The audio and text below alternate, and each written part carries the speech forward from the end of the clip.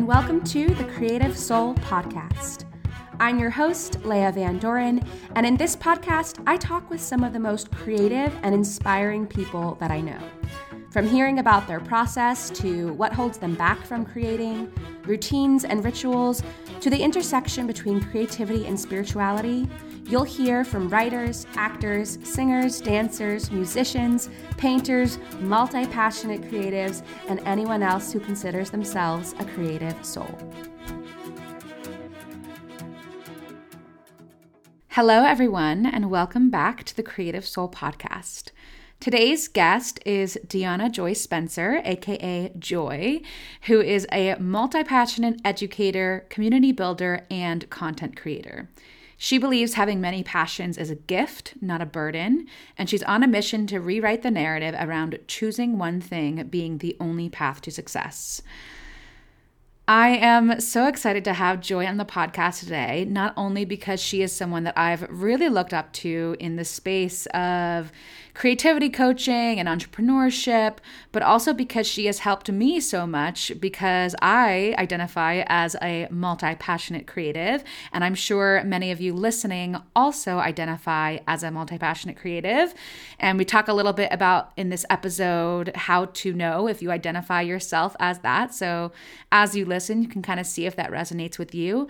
But her work is really centered around allowing multi-passionate creatives to thrive, to find focus, to prioritize different creative projects so that you can devote yourself to your creative practice and really thrive by doing all of the different things that light you up. So in this conversation, we talk about just how to do that, how to commit to your focus, how to commit to your devotion in your creative practice and really juggle different creative projects. Joy walks me through a process in deciding what project I want to work on next. So if you've ever had a million different ideas for different projects or different creative things you want to do, but you don't know where to start, listening to this episode is a really great place because Joy gives really tangible, actionable tips that you can implement today. So I'm so honored to be talking to Joy today. And without further ado, let's get into this conversation with Joy.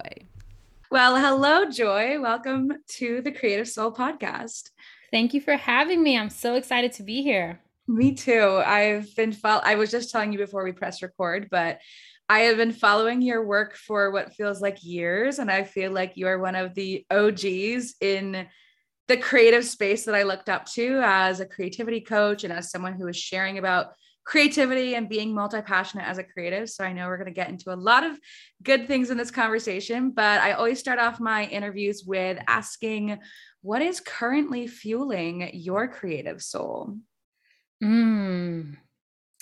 What's currently fueling my creative soul is this desire to really see a pretty substantial shift in the way that multi-passionates relate to themselves when it comes to things like focus and prioritizing and sort of having a plan for how they can bring their ideas to life on a stress-free timeline. I'm really drawn to this concept that being multi-passionate is a noun and not a verb. So it's who you are, it's the qualities that you're bringing to your work, it's your unique problem solving, your unique creative solutions, your ability to really think outside of the box because you can't even see the box. It's more about that and less about I'm going to do as many things as I can at one time to prove that I'm multi-passionate. This is a shift that I made in my life gradually over time. And on paper, it doesn't sound that sexy or attractive, like, oh, priorities and focus, sure. But the result of having those skills in a way that actually works for a multi-passionate person is that it frees up so much more energy for your self-expression. When you're not using so much of your brain power to problem solve on, well, which idea should I start with first? And oh no, these are overlapping and now I'm burnt out. When you have a solution for that, the outcome is that you're able to show up and start sharing more of yourself. And that really is kind of the whole point, I think, of embracing the multi-passionate lifestyle. So that's what's fueling me right now is making this idea of creating priorities attractive to multi-passionates and serving the clients in my program and just continuing on that journey. Wow. Yeah, I love that you say it's a noun, not a verb. And I'm curious, how would you define someone who is multi-passionate? Like how do you know if you're multi-passionate? How does it show up for you in your life or for your client's life? Like how do we know if we can kind of identify ourselves as that? Yeah, great question. So I have a very simple criteria. It's like three things that intersect. The first one is that you have a lot of interest. So you're interested in a lot of things. You're probably a very curious person by nature, and you're not afraid to try something new. And when something new sparks your interest, it's almost like you're ready to just rabbit hole and learn as much of it as you can and devour it in a way.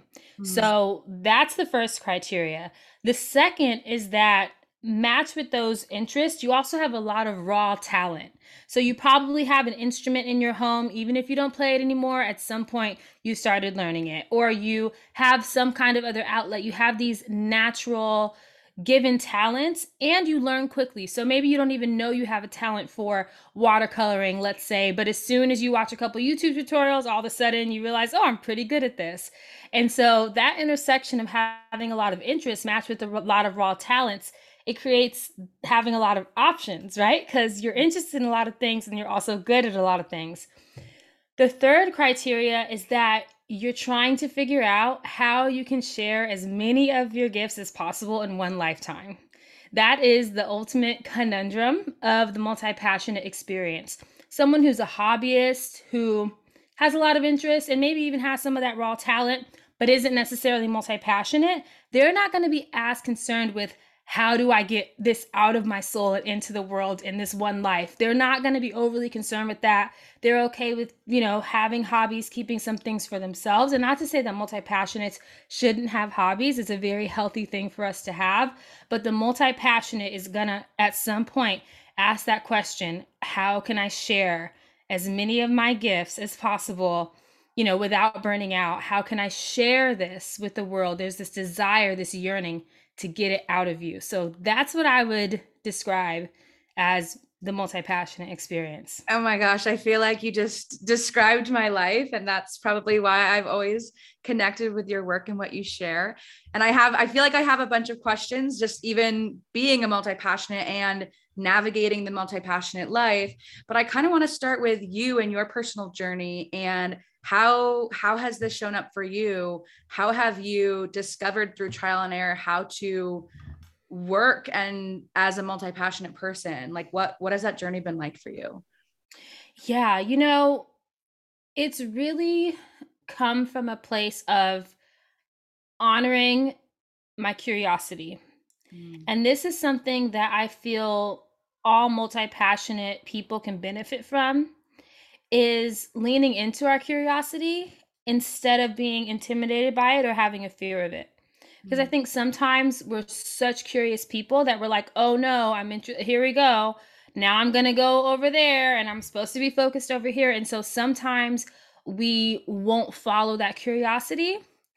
And when we train ourselves out of that, even if it's something as simple as, I'm really interested in hand lettering, I would love to just be able to write my own greeting cards every holiday season, something that simple. And you have this curiosity, but then you push it down.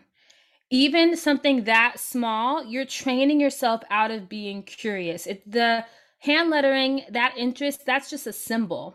But when we repress that curiosity, it really takes a toll on us. So something that I've done throughout my life, the minute I realized I was multi-passionate and made the choice that I was going to create a lifestyle that would support that, I follow and I honor my curiosity. Now, what does this have to do with figuring out the way that I can work and be productive without burning out and bring my ideas to life, on a stress-free timeline and focus and priorities? What does that have to do with it? I became so curious about why I was struggling to stay focused. Mm.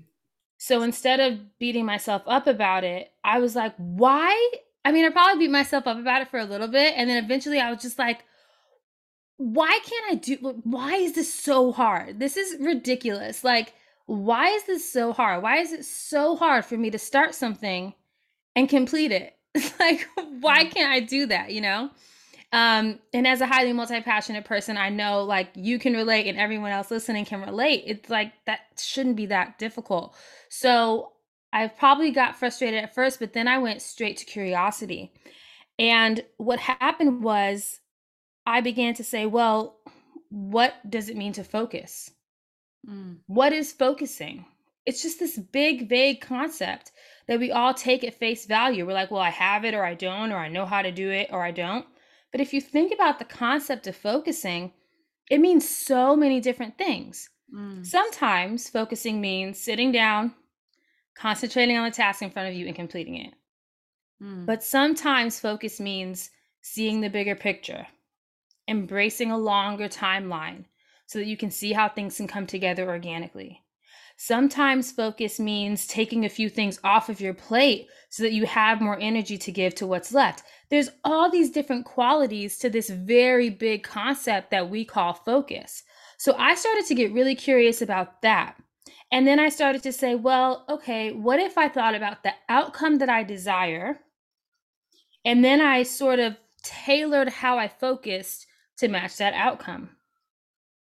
So what I noticed was, and then I would observe myself. So this is an only child thing too, right? Okay, so I'm an only child. So I spent all my childhood just like, I wonder why I am this way, like, because I had no one to talk to. So I think that's a big part of it as well. I'm a naturally introspective, self-reflective human being, from just being alone and like starting a journal way too early in my life and all those things. But I started to notice that if I was sitting down and I was in the middle of a task, I would get this feeling of, is this the right thing I should be doing? Should I be doing this other thing right now? Is there something else that should come before this? And I'd be trying to complete my task, but I'd be second guessing the very task I'm working on. Mm. And that really pulled me out of my in the moment focus, if you will. So then I would say, okay, so this isn't really a focus issue. It's not that I can't focus, it's that I don't have clarity. I don't have clarity on whether or not this is the right thing to start with. I don't have clarity on my order of operations. So I would take a break, get up from my desk, and go, okay, let me get a sheet of paper and just write down everything I have going on right now. And let me make sense of this. And also, let me ask the question, do I want to be doing all of this? Is there anything I can push out further? Is there a conversation I can have that can release me from some of these commitments that I've made? Do my priorities and my commitments align or are they clashing?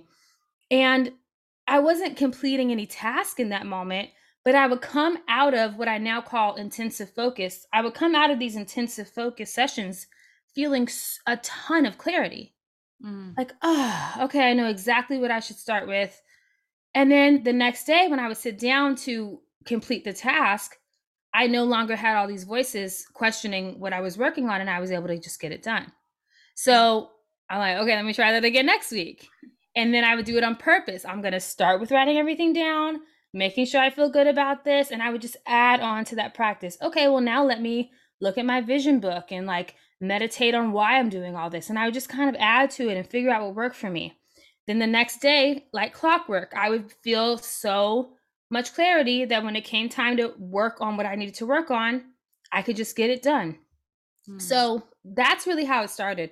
It started with being curious about why focusing and why having clear priorities was so difficult for me as a multi passionate, and then observing my own process and questioning the concept of focusing in the first place, and then creating a system that worked for me, and then being willing and brave enough to say, hey, everyone in my community, I created this thing. I think it can help you. You should try it. And sharing it. And that's where I am now. Wow. Long answer, Oh but my that's, yeah. gosh. That like I think that answer is so it's going to be so helpful for so many people because it's like you've almost systemized your creative process and given yourself Mm-hmm. permission to be exactly who you are. And something that you said really stuck with me because I was going to ask you about like follow through in projects because I feel like I'm the same way where I have a lot of different ideas, a lot of different projects, a lot of different paths I could go down, and I'll get really excited about something and I'll start it and I'll work on it, and then then my attention will take me somewhere else. And then I'll be like, oh man, I never finished that thing that I wanted to make. And now that excitement has died down a little bit, but I still kind of want to make it, but it's not as important to me as now these other things that I'm following. And what you said about focus and the different types of focus and being able to zoom out and see the larger picture and getting that clarity, because if I think back to some of those things I've like left behind or not finished, which in my mind, I almost like kind of see as a failure, even though it's not really a failure, but it's kind of this thing that I never finished. So I'm like, it didn't get completed. Mm-hmm. And that means that I failed. But it's this idea of like everything leads, what is that bigger picture? And everything leads to kind of the next thing. And some of those projects, maybe I will come back to when I'm ready, but I needed to take more time in my life so that I could come back to it when I was ready. So I think that's so important for creatives to remember, that it's like things can definitely take more time than you think. And it's not for nothing, every little thing that you do is going to either lead somewhere else, or like if you follow that path of your curiosity, and like your curiosity will never lead you down a wrong path. So I think that's such a beautiful way that you were able to explain and illustrate that. Yeah. And did you want to talk about follow through? I do have, some tips for that, because that's a very common thing. So if you want to talk about that, we totally can. Yeah, I'd love to. Like how, I guess specifically for me, it's like this thing of starting something, getting really excited about it, committing to it, and then not getting so excited about it and committing to something else, and like not being able to follow through on my commitments. Yeah. So yeah, what would you respond to with that? Yeah, so this is something that I've worked through personally myself, and that I take my clients through all the time. So the first thing is to just know you're not alone. This is extremely common, and like kind of like another marker of just the multi-passionate experience, because when an idea is shiny and new, all of our energy is behind it. A lot of the times that's because we have not hit a single fork in the road. The ride is super, all we can see is potential. Oh my gosh, this could be so amazing, and imagine where this could go. And then you start whatever it is and you realize, oh, this is taking way longer than I thought. Or, okay, there's all these tech things that I didn't anticipate. Or, oh, there's a barrier of entry and now I have a roadblock. And so, what happens when we start to get into this problem solving mode of, oh, okay, so maybe all of that excitement that I had is not really gonna work just to push me through this. I'm gonna have to actually like figure this out. Our other ideas become extremely attractive to us. Why? Because we don't know the roadblocks that are associated with those yet. So it's almost like those other ideas are like, hey, I see you over there struggling. I see you second guessing if you even should have started that. But hey, I'm still here. Like I'm shiny, I'm new. I've got no problems over here. And I think it's just part of our human nature. We're like, you know what? This is getting difficult, or it's taking longer than I thought, or I'm doing so much, but I'm not seeing the results that I want fast enough. So I'm just going to go to this other idea because it looks good, really, really, really good right now. And then what happens? We go to the next idea, again, hopeful, excited. Oh, so much this time. This is the one. This is going to work. I'm going to stick with this. We hit a bump in the road, or we don't start seeing results. And then what happens? Because we're always going to have a plethora of ideas. So then there's another idea that's like, hey, I'm over here. So the first thing is to just know that that is a pattern that can occur. And when you can observe it as a pattern, you can go, oh, interesting. I'm in the building stage of this idea. It's no longer shiny and new. And all of a sudden, all my other ideas are looking way more attractive. Why is that? Again, going back to curiosity. Why is it that I feel like right now is the time to divert my attention and go that way? Is it because I feel really lonely building this thing behind the scenes? Do I need to share my progress with someone so that they can celebrate with me? Right? Can I share a sneak peek with my email list, or can I text my bestie and be like, hey, look at this thing I'm doing? Do I need a little bit more support? Because it can be really lonely when you're building something. And especially if you're doing something like this happened to me when I was creating my podcast. I was recording episodes and getting the first season ready, and no one heard it.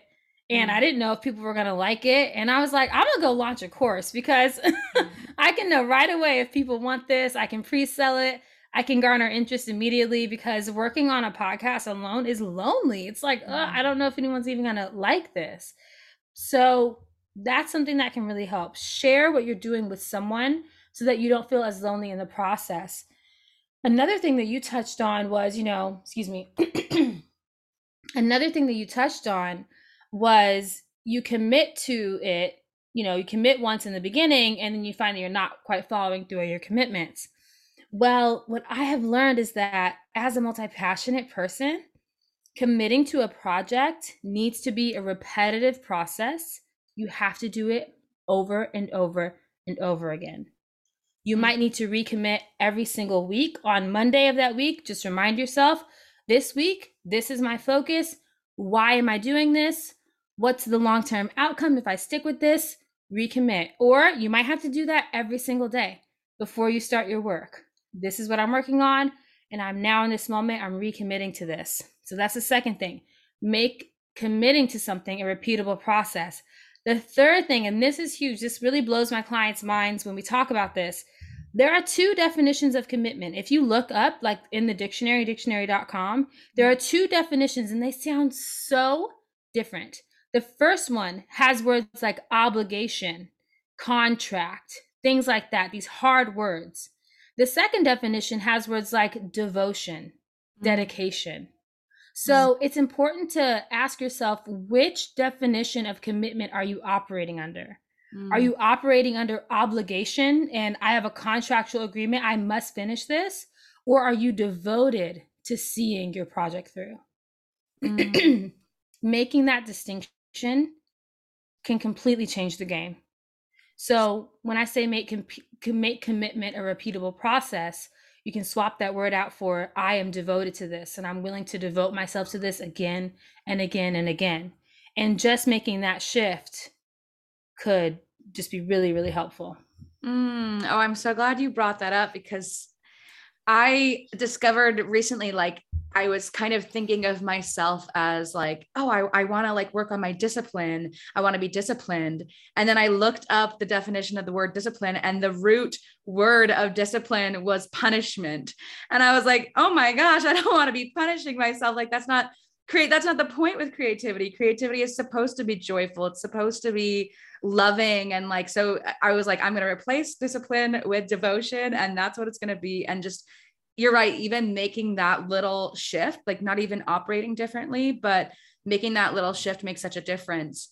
And I'm curious, like, because kind of going back to this follow through and being multi-passionate, having multiple creative projects or ideas that you're working on at one time, how do you do that? And how do you, like, should you just pick one thing to focus on? And I mean, I guess this goes with prioritization too, but like, if I have, because right now it's like, okay, I have a travel essay book I want to write. I have this play about this Mayan fire ceremony that I want to write.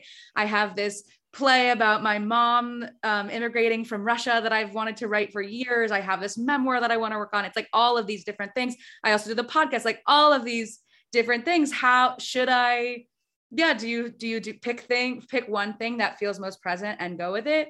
Or do you kind of split your time and do it in that way? Yes, so this is absolutely a question about prioritization. And I have a free training that we can link to in the show notes that will dive deeper into this.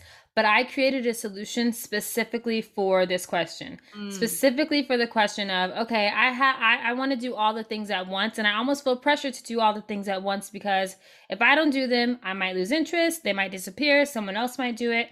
Right. So how does a multi-passionate person navigate that? So I created a solution called the priority mapping method, and it contains 3 steps. And I'll give like a brief overview, and then if you want to dive deeper, or anyone listening, check out the training. We'll link to it in the show notes. So the first step is having clarity. Having clarity about who you are and what you want, and what your idea of a successful, fulfilled life as a multi-passionate is. And not comparing that or basing that on anyone else's experience. What you might find when you come from that place is, well, it's important for me. So I'm going to use you as an example, what you just told me. So as you focus on having this clarity about yourself, and part of this that I really can't get into because it'll take us forever is knowing your human design. So in my program, I have a human design practitioner who comes in and teaches how to use human design specifically to cultivate clarity as a multi-passionate, because it's one of the best tools. So that's one way to learn clarity on a personal level about who you are, because depending on your human design type, that's really going to determine what your energetic output looks like, how you might even want your calendar to look like week to week. So that's really important. But also, you can think about clarity on a personal level when you ask a question, so what do I want, right? So it sounds to me like you really value telling stories. You have a couple of plays that you want to write. You also have your podcast. All of that is really tied around telling stories. So you can come and start with that clarity. Okay, one of my main values is telling stories. And then you can ask yourself the question, is it important that I tell every single story at the same time? Or is it just important that I'm getting my stories told? Having that clarification will create a lot of ease for you and your nervous system, right? So clarity is number one, asking yourself these questions. It's really an introspective experience and diving deeper into yourself and who you are. And one of my main tools for that is human design. The second thing is what I call stacking your priorities. And basically, the way I can sum it up as succinctly as possible is asking this question: what can I start with first that will make everything else that I do after easier and more enjoyable for me? So in your case, you might say, okay, well, first of all, you already have the podcast going. So right now, I would say that your podcast is in what I would call the maintenance phase. You've already started it, it's going, and now you're keeping it going. So you are putting less energy right now into this project than you had to in the beginning when you were conceptualizing, learning the tech, all that. You're not putting that as much energy in. So this is why you're now like, okay, well, I have a couple plays. It's a good time. Yeah, you can do more than one thing at a time. So right now you're like, well, I have these other plays and these other stories that I want to tell. So you know that you're devoted to having the podcast come out. What's your cadence, like weekly? Yeah. Weekly. Okay. So you know you have a weekly podcast to produce. That's in maintenance phase. You know kind of like what that process looks like and how much of your energy that's going to use, right? So you have that already. So the next thing that you want to do is look at the process of writing a play and look at how much energy is that going to take? What's that going to require of me? What skills am I going to employ? Do I already have those skills or do I need to learn new skills? You're going to just almost like audit that idea and ask yourself these questions. And this helps you look at it more objectively. So in my program, I have a whole workbook that my clients use to do this because it can be really helpful to like get it out of your head. But you're going to look at it more objectively. And you're going to do that for every single project. And then you're going to ask yourself, okay, well, what could I start with first? Or what could I do next? Because you already have the podcast.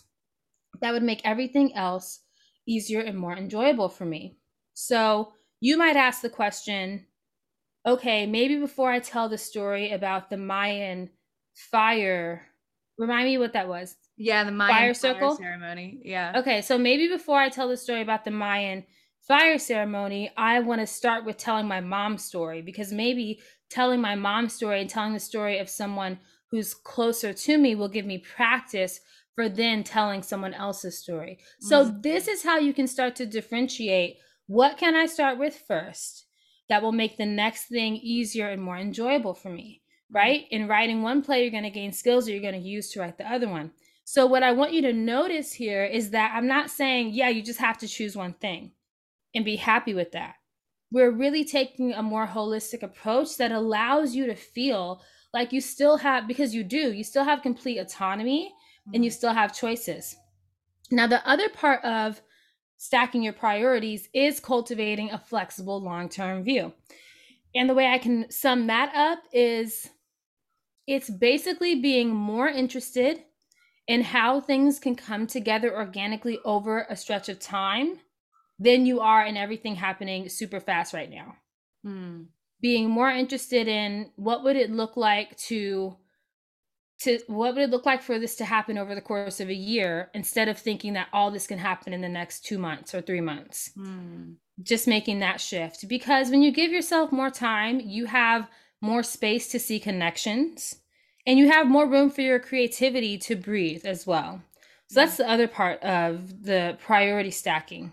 And then the third part of this method is focus, Mm. and using my 3-part focus framework to support you in staying focused on a day-to-day basis and keeping, that commitment front and center, and honoring the fact that you have chosen your priority, and that you have this order of operations that you're going to do things in. And then also something that I don't teach this in the training, but inside of my program, I also teach about 4 different focus archetypes that you can tap into that can help you depending on kind of where you are in your process. So it's very holistic. And what I appreciate personally about this method I created, about my coaching program, is that I'm not telling you to go get a Notion template, or that you have to use ClickUp, or that you have to use Asana. This is a process that you will internalize regardless of what kind of planner or software that you want to use. Because what happens a lot of times is we're like, okay, I'm gonna get my priorities together, and we go buy a planner, and we think the layout of the planner is going to magically get our life together. And it doesn't work like that. It's much more, you have much more longevity Mm. in this if you have an internalized process that you feel empowered by. So it's not even about what order you choose to do things in. It's the fact that you feel so good about your choices that you're not constantly second guessing yourself, and you're able to focus more on gaining momentum and getting things to a place where you feel good and have more energy back so you can start the next thing. So yeah, again, I go more into it in the training, but this is what I'm the most excited about right now. So I'm really glad that you asked that question. Wow, thank you for sharing that. I feel like this is just pure gold. I'm like soaking it all in because it's something, I don't know, I've been thinking a lot about, I guess, like the masculine and the feminine in related to creativity, and kind of how, we think of the feminine as like this flowing, receptivity, getting inspiration and ideas.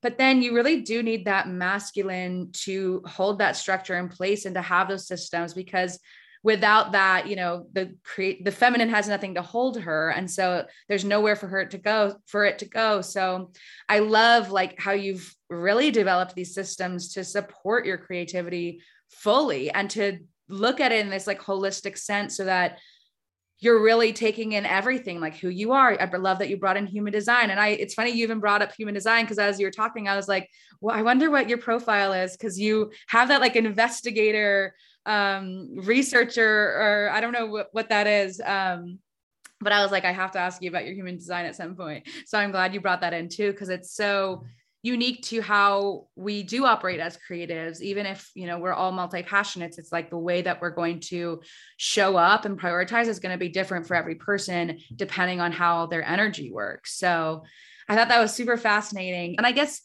this is kind of still related to the masculine and feminine, but how would you describe that integration of both the masculine and feminine?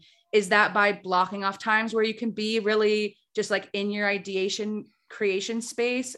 And like, how do you balance and let them work in relationship and work together so that it does support you, instead of, because I think that I can get in like hyper masculine modes where I'm just like, well, I have to do this, this, and this, and this. And I just have to, go down my to-do list. Or I can get a little bit too feminine where I'm like, well, I just have these ideas and I want to flow, but I don't have that like structure to back it up. So how do you, just integrate the relationship of the two? Yeah, that's a great question. And I can tell you a little bit about my human design in this answer. So I'm a 2-4 emotional manifester. Oh, I'm also a two And four. oh, cool. Yeah. Yeah. So that hermit line, that 2 line, that's a very introspective experience. I do have fear motivation, which is where you're getting all that investigator energy. I know it seems like I'm a 1 line, and I'm not. Okay. Um, excuse me. But I have fear motivation. And what that basically means is I don't want to leave any stones unturned. I'm always like, well, let me get to the bottom of this. What's actually going on here? And so that really supports my investigative nature. But that hermit, that two line, it's like I have these natural talents and these natural gifts. I don't always see them. So I have to close myself off and spend time with myself and get curious about things for them to really kind of come to the light. And then I bounce it off of other people. And that's kind of how I start to create these solutions. But I'm also a quad left. So I don't know if you're into the variables. This is getting a little bit deeper into human design, but I'm a quad left, which means all the four arrows that are next to my head on my chart face to the left. And left facing variables identify a more masculine approach to life, meaning structures, systems, give me all the plans, give me all the details, a more specific view of things, where right facing arrows are more of a feminine flow, more passive, more flowing. I don't need as many details. I can just flow with it. So as a quad left, I can also sometimes get trapped in the hyper masculine of, okay, well, I have my plan and I'll just stick to the plan. And what I have learned about integrating the two is that for me, structure creates freedom. Because if I know what I'm working on and I give myself, let's say, an anticipated completion date, right? Like, okay, I would love to have the next season of my podcast completely recorded by the end of August so that I can get ahead. Let's just say something like that. That gives me the freedom to say, okay, well, how many episodes do I feel like I can do there? I can cut it in half if it feels like too much, or I can say, well, I want to keep all these episodes, so I'm going to extend my timeline. When I create structure, I'm not creating rules. I'm not locking myself into a prison. I'm creating a structure that then I can flow within. My favorite analogy for this is a playground. You take a child to the park and there's a play structure there. They don't feel like they're trapped. They don't feel like they have nothing to do because they still get to decide. Do they want to go down the slide? Do they want to go on the monkey bars? Do they want to play in the sand? So that structure keeps them contained so that their parents can rest for a second and know where their child is. But the child still feels more free than ever. Oh my gosh, a playground, a structure for me to play in. And that is how your creativity can also feel once you kind of strike that balance. And I don't know if balance is the right word because there are going to be times when we require more structure and there are going to be times we require more flow. So this is why even when you heard me talking about focus, I told you that there's a 3-part focus framework that I teach. And the first part of that is intensive focus. And I don't know where I came up with the name for that. I think intuitive focus might have been better because intensive focus makes it sound intense. I use the word intensive because it's kind of like going into a one-on-one session with yourself. And that's kind of like how I think about it. But this is a very feminine practice. This is looking at what you have on your plate, feeling into that, feeling how it feels for you. Does it still feel aligned? And then doing something that can anchor you back to your why. So maybe it's a visualization, maybe it's adding to your vision board or sitting in front of your vision board or doing a guided meditation, something that anchors you back into why am I even doing all of this and really seeing the bigger picture. That's a very feminine expression of something like focus, which kind of feels more masculine in nature. So I try to integrate both into my processes. Learning your human design, doing things like EFT tapping to cultivate more clarity, embracing curiosity. That to me is a more feminine practice. And then the next module of my program is all about creating these priorities. So there already kind of is this inherent balance. But when I find myself getting too much in the hyper masculine, which can absolutely happen, my remedy is like, I need to take a day off. I need to take a day off. I need to go to the park. I need to sit by myself with a book and a journal, and I need to just be, not do anything, just be. So, regardless of my method that I teach or whatever, I think that if anyone listening feels like they are getting a little bit too caught up in the task oriented part of things or feeling a little bit trapped by the structure, take some time off to do whatever nourishes you. That's going to look different for every single person, but trusting yourself to know what you need, I think, is extremely attuned to our feminine energies. We can really mother ourselves in that way. And that's something that helps me. If I start to feel too overwhelmed, I'll delete the Instagram app, take a day off, go to the park or go to the beach and sit in front of the water and just be with myself for a little bit. And that also really helps. I love that answer. And as we were talking, my question did come back, which is a little, yeah, it kind of reminds me back to like unfinished projects. And it's something that I've been thinking a lot about of like creating for ourselves and creating for our souls because because we feel like we have to, or something wants to be expressed through us versus creating for an audience and creating for, because I think there's value in both. And I think that sometimes, and I think that there is a level of discernment of like, when are you not sharing your art or your creativity with others because you're scared of being seen? Or when is like your creativity just for you? And can that be enough? And so I'm curious, like, thinking about art without an audience or creating without an audience, without sharing, what is your perspective on that? Yeah, I think it's going to be really different and unique for each individual person. Um, there are ways that we create and the ways that we express ourselves artfully that aren't as obvious. It's Mm, not always picking up a paintbrush or grabbing your instrument. Sometimes it's the way you handle a conversation with your partner. Sometimes it's the way that you reach out to a friend first instead of them reaching out to you because you want to make sure that you keep a balance in your relationship. So sometimes the way that we express ourselves as artists really comes out through who we are and how we're moving through the world. And that's highly personal to us. I think that your creativity plays a role in every aspect of your life. It's not something that you turn on and off. It's something that pulses through your being at all times. Rearranging the furniture in your home or putting up a brand new piece of artwork just to bring some freshness or bringing home a bouquet of flowers because you know it's going to brighten up your week.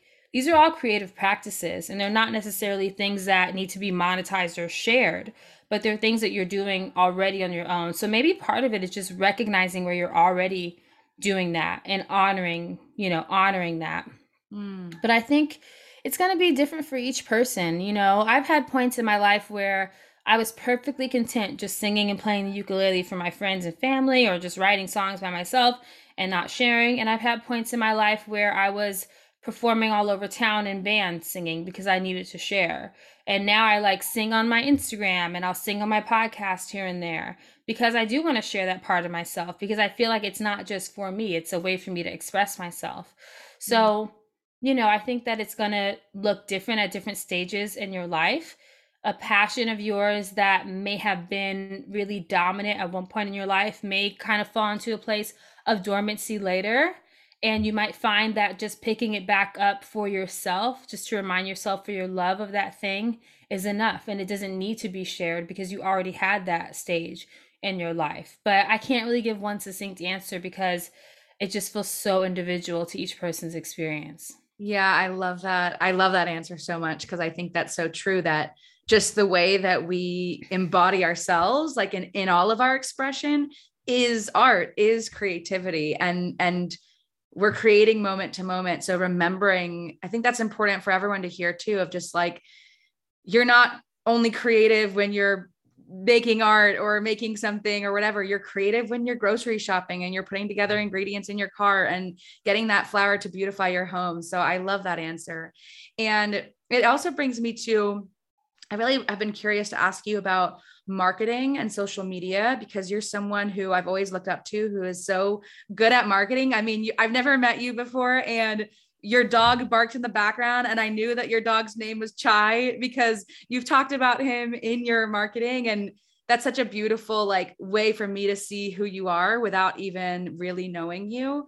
So I was just like, wow, you've really, like, those details and stuff have really stuck with your audience. So I'm curious to hear, like, how do you feel about social media currently, especially now that it's kind of changed so much? And how do you approach marketing? What's your advice for people who marketing is like the worst part of being an artist and having to promote your offerings and all of that? Yeah, so this is a total two-line experience because I'm just like, am I good at marketing? Really? Oh, okay. I don't think of myself as someone who is like super good at marketing. So it's interesting that you see that, but that's the two-line experience. I can sometimes be good at things and not even realize it because it's just not in my awareness. So thank you so much for mirroring that to me. I really appreciate that. And I'll take that with me when I'm feeling insecure about showing up or whatever. So I'm glad you asked this question because I think this is just like what's on everyone's mind right now. And I do have some thoughts. So, specifically with Instagram, I have recently, so right now, I mean, if anyone's listening to this in real time, I think this will feel relevant, but I'm going to set the tone just in case someone finds this episode later. We're kind of at a place on Instagram specifically where Instagram is the first place that a lot of creatives went to start experimenting and sharing and expressing themselves. And it's the first place where we started documenting our creative process and putting ourselves out there. And so, even though there are new platforms like TikTok, for example, that have come onto the scene, a lot of us feel most comfortable, most at home on Instagram, or at least that's how I feel. I've tried to do the TikTok thing, but I'm more of a writer and more of like a sharing a moment than I am a being on video. I can only be on video if I'm in a very specific mood. So for me to rely on video content where I am like talking to the camera constantly just wouldn't be a great marketing strategy for me because I'm an emotional manifester, which means my emotional wave goes up and down. And also, I don't have consistent energy all the time. My energy is going to change and shift. So for me, TikTok is just like, no, I have one and I kind of just repurpose stuff and throw it up there. But that is not a place where I'm willing to put my main focus. Instagram feels like something that I do feel a little bit attached to in some ways, just because it's the first place I went and kind of how I really started to share, along with having a blog. So I think that right now, because we're in this place where Instagram is changing and basically saying, yeah, no, you're going to do video content if you want to be relevant here, a lot of us are feeling pissed off because as creatives, we don't want to be told, well, this is how you have to create. No one wants to hear that. And if I feel like making a video and expressing myself that way, that's great. But what if I also love graphic design? Or what if I'm a photographer and I also want to share my work in a static post? And now you're telling me that I can't do that. Or what if I like to write and I like to create carousel posts that just have my words on them? And you're telling me that that's not, going to work. So I've been thinking about this so much, and I think that what's at the core of some of our frustration, it's not just, oh, Instagram algorithm eye roll. It's more of like, as a creative, I want to be heard and I want to be seen and I want to feel safe to share in a way that's going to honor me. And I think that it's actually tapping into some deeper wounds that we have as creative people who, especially as multi-passionates, who are already kind of suppressed in our society because our society caters to specialists and everyone says to niche down and that's the way to be successful. So we're kind of already working against these parameters that we know we don't fit in. And now it's kind of being mirrored in a really literal way on this platform. So what I have personally done, at first, I was like, okay, and just like posting all these reels. And part of it was an experiment of like, it feels uncomfortable for me to show up multiple times. Like if I will post like 2 reels in a day, which I've never posted more than one post in a day. But recently I have been just experimenting with like, well, I made a reel, whatever, I'm just going to post it right now, even though I posted one a few hours ago. And that was kind of an experiment in, do I feel safe to show up like this? Like, do I trust that I'm not annoying people? Do I trust that people want to see me? So I started doing that. But then I realized I was doing that because I was secretly hoping that the Instagram gods would reward me for that. Like, oh, look, she's making lots of reels. Let's just show all of her content, and then I would post a static post and like it would be like impression 0. Like it showed it to no one. And so then I was like, okay, fuck this. Like, this is not okay. And I had to delete the app. So right now I don't even have the app on my phone. I deleted it yesterday. I downloaded all my Reels drafts to save for later, and I deleted the app because I realized that I was starting to feel abused. Sounds dramatic, but that's how it felt. It felt like, okay, so I have to make this type of content, and I almost felt pressure to do it multiple times a day, which is just strange for me because that's not how I operate. So I felt, and I was consuming a lot more than I normally did because I was on the app more because I was checking my metrics. So it just became too much. So I deleted the app. And I used to do that more often. I would delete the app like almost every weekend, and I still do that pretty much as a practice. But what happens is when you start making reels on the app and you have drafts, you don't want to delete the app because you don't want to lose your drafts. So they bully us into staying on this app by holding your content hostage. It's very, very interesting relationship. So what I have come around to is going back to clarity. What is important for me? Is it important for me to have a vibrant presence on Instagram and be like known on Instagram? Not really. It's important that people who need what I have can find me. It's important that I'm able to create a community of people who identify as multi-passionate, who may have had similar struggles that I have, who I can help. So, that's how my business runs. That's the lifeblood of my business. Making sure that I'm finding people and people are gravitating toward me who need the solutions that I have to offer. So, being that that is what my actual desire is, I started thinking about where else can I do that? And so I just began writing articles on Medium, which is a blogging platform. I already write a ton. I have a blog. My whole business started with blogging. Writing is one of my passions. And so I have just decided that I'm not putting all my eggs in the Instagram basket. So I started writing on Medium. And now I'm focused on, okay, what kind of community is there? There's a whole other community of people who want to read writing, who open that app not to look at pictures, who go there to read.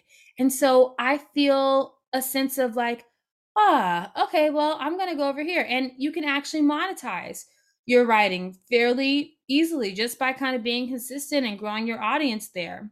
It's not as competitive as Instagram. There's not as many changes happening. So my solution to this and my thoughts about, I know you asked me about marketing, I'll talk about that too, but my thoughts on Instagram for anyone listening is please don't get stuck in the mindset that that's the only place you can go to share your unique message. And please, whatever you do, don't let the algorithm make you feel like your message isn't relevant or your message doesn't matter. Just because Instagram doesn't blast it to the amount of people that you hoped for, and you're feeling like, oh no, so no one engaged with this, so they must not want to hear that. That's not true. Go and get into another room, share your work on another platform. I know a lot of people are doing the same thing, moving on to LinkedIn, for example, instead. I also promote my podcast on Pinterest, for example, because at first I was like, well, how am I going to get people to my podcast? There's other outlets. Now, I'm not abandoning Instagram, but I will not be downloading the app back onto my phone until some clear, structural, masculine boundaries are in place. Because if I get flowy on Instagram, like, I'll just post when I feel like it. And then I'm posting more than I think I need to. And then I can't keep that consistency up. That's not my actual cadence. So for me, this is a situation where I would like to post 4 times a week or 3 times a week about these things, schedule them in advance so I don't have to constantly be on the app. And until I can really embrace that structure, I'm not putting it back on my phone. That's something that I had to do for myself. But yeah, diversifying platforms and not letting any algorithm on any app make you feel like your message doesn't deserve to be heard is really important. Marketing, when it comes to marketing, it's so interesting. I'm like, I feel like I'm not an authority on this at all, but I appreciate that you see it that way. So I do want to share kind of like some of what my process is. So as a manifester, I'm really into human design if you can't tell, but as a manifester, my strategy is to inform. So that's really what I think of in my marketing. I'm informing. And just like I said, committing to something needs to be a repeatable process. Marketing is a very repetitive process. What I realized is, we kind of are born with this very egocentric worldview. It's just how we are as kids. And it's interesting how we feel like, well, because I'm spending all my time working on this and I put one post out, everyone else must know about this. They don't know because they're consuming so much. So marketing has actually begun recently to become a very spiritual practice for me because it requires so much self-belief. and so much self-trust in what I have to share being relevant and being a service to people. So before, I think I used to think of it as, well, if I have an event coming up in 2 weeks, I should post about it X amount of times. And I would just think of it as like some kind of formula to follow. But now I think of it as, this event can help so many people. It is like my job to do a service to everyone, to tell them about it in different ways at different times, to offer them different ways to sign up, and to do that quite often. Now, sometimes I get tired of talking about the same thing, especially as a multi passionate. I'm like, I don't care. Here it is. If you want it, sign up. I'm over it. Right. But then when the event comes and there's people in the room, I'm like, oh my gosh, I'm so glad I repeated myself. I'm so glad that I gave myself a whole month to market this thing. I'm so glad that I found different ways to invite people in, because when I'm having the experience, it's so good and so amazing. It feels so nice to serve. So I really started to think of marketing as a service that I'm providing. I'm informing, and I'm also letting people know, I really want you to join this thing. I want you to come. Like, I'm not like, hey, I just tell people often, I inform, hey, I have a coaching program. If you have these specific problems that you're trying to solve, I want to help you. You don't have to do it alone. Sometimes that's all a person needs to hear, to go, okay, let me go check it out. It's not always about having a witty catch and then a hook and then pain points. Sometimes you just need to talk to people. And so I think bringing a level of vulnerability in can be really helpful as well. And the other thing with marketing that I've realized is, specifically with content marketing. So the way that I market, I have my podcast, I have my email list, I have social, and now I have, my blog and Medium as well. And it sounds like a lot, but I really get as much as I can out of one piece of content. So if I have a podcast episode about a certain topic, I already know that that's going to be an article on Medium, and it's going to be a post on Instagram, and probably a few different formats, and an email, if I didn't say that already. And it sounds like, oh yeah, duh, like repurpose your content. Sure, you save a lot of time. But repurposing your content requires a lot of self-belief that your content is valuable.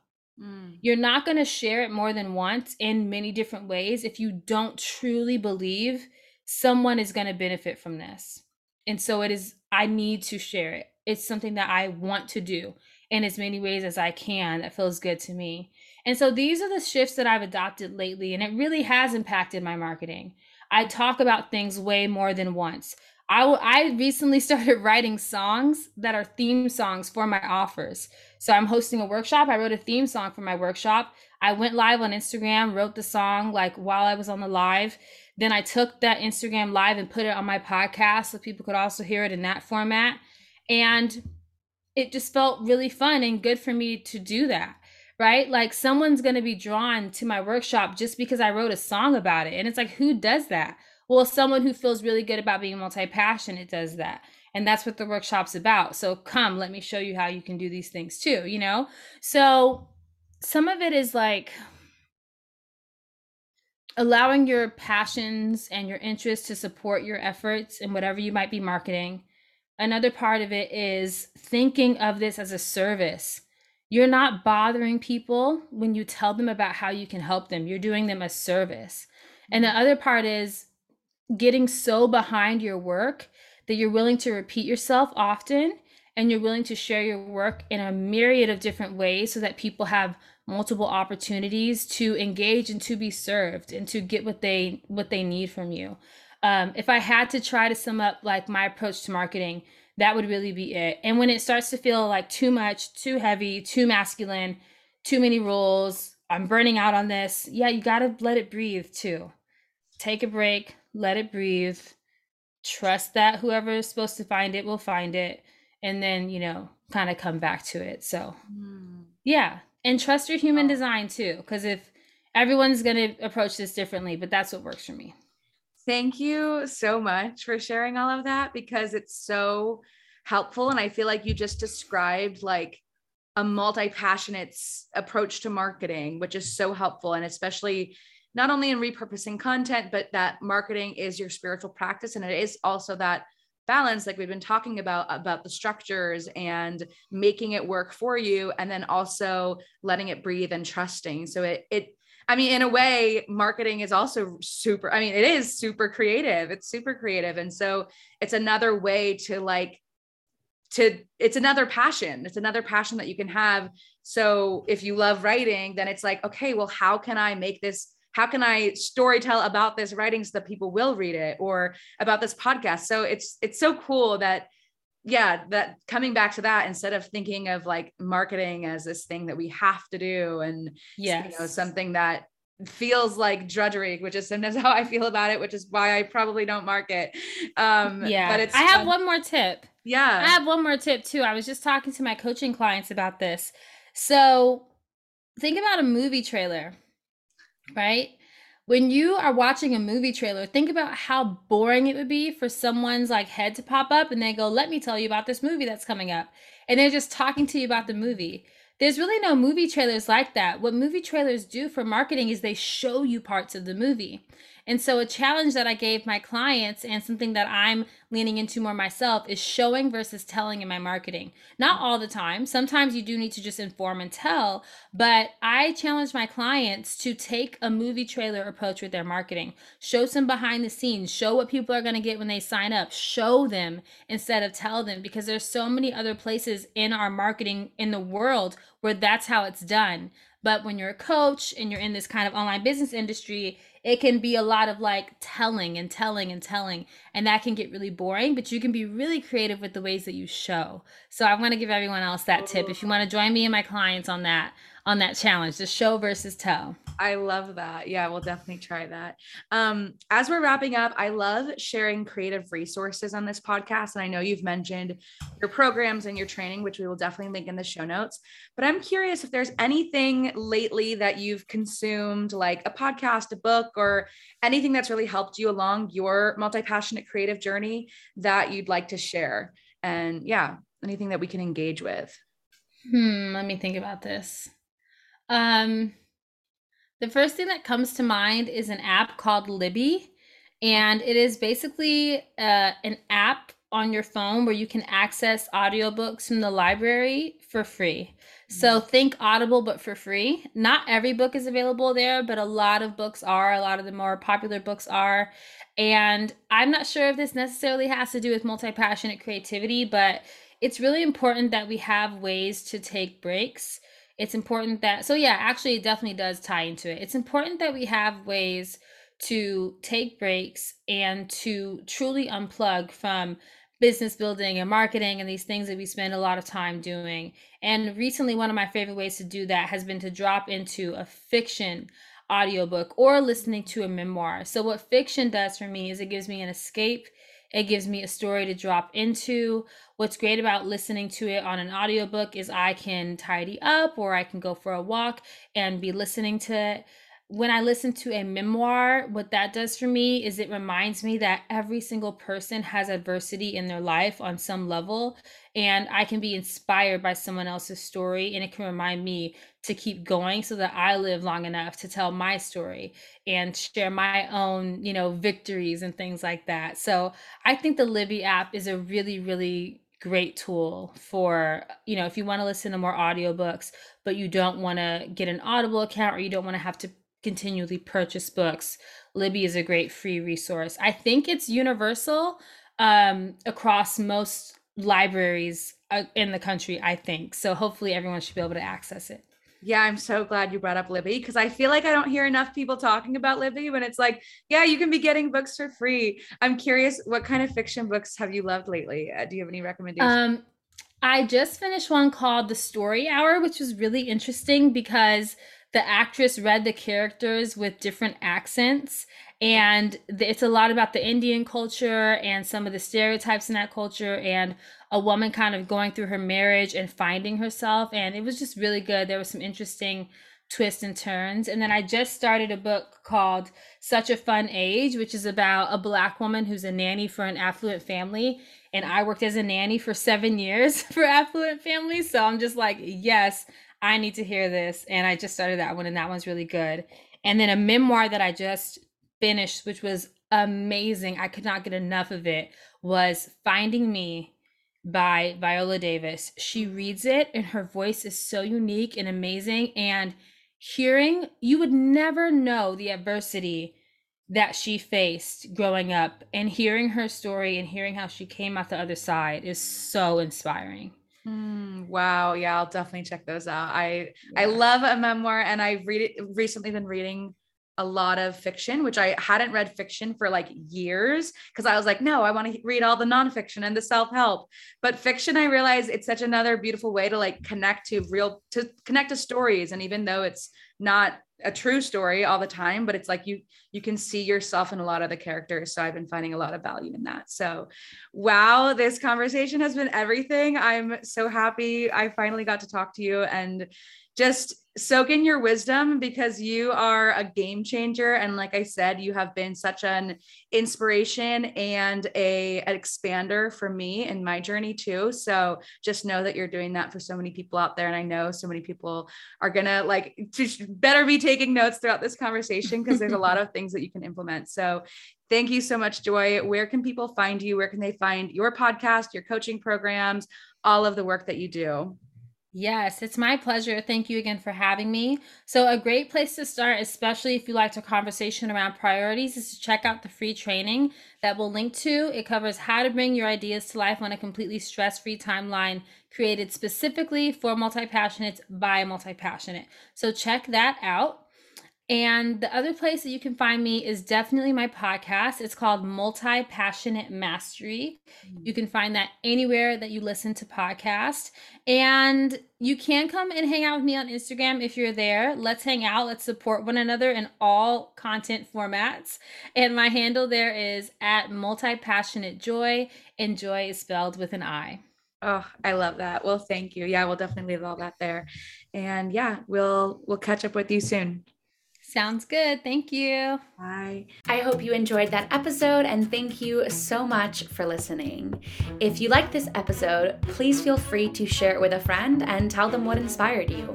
Or if you'd be so kind, you can rate and review the podcast. And when you do, I would love to gift you my free guided writing meditation that will connect you to your creativity, yourself, and your spirituality. Just go on over to my Instagram at Leah Van Doren. That's LeyaVanDoren, and send me a screenshot of your review, and I will send over the meditation, and I would love to hear your thoughts. Stay inspired, stay creative, and keep shining your creative soul.